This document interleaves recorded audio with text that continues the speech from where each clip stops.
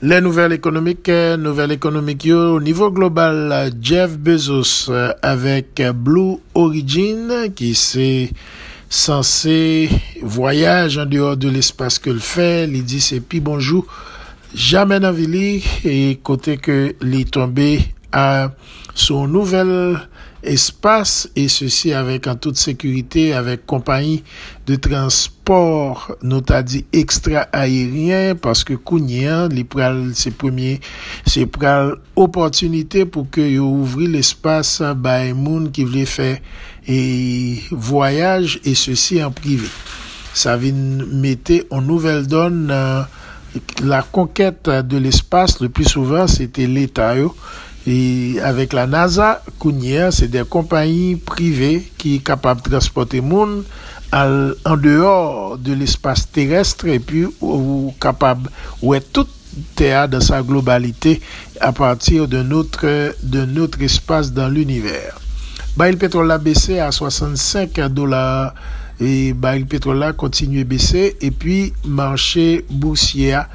commencé à la baisse à 33 910 points, le Nasdaq à 14 587 points et puis le SP 500 rivé autour de 4 251 points.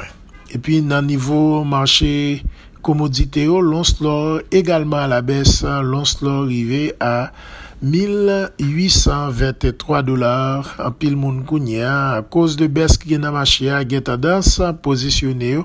par rapport à l'or. Marché cryptocurrency et Bitcoin à $29,513, un peu plus bas que les $30,000 avec une tendance pour continuer à baisser. Ethereum à la baisse également à $1,741 et puis Dogecoin rivé jusqu'à 21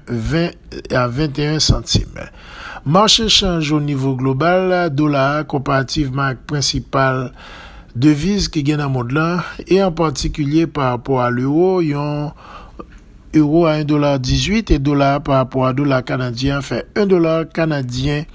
28.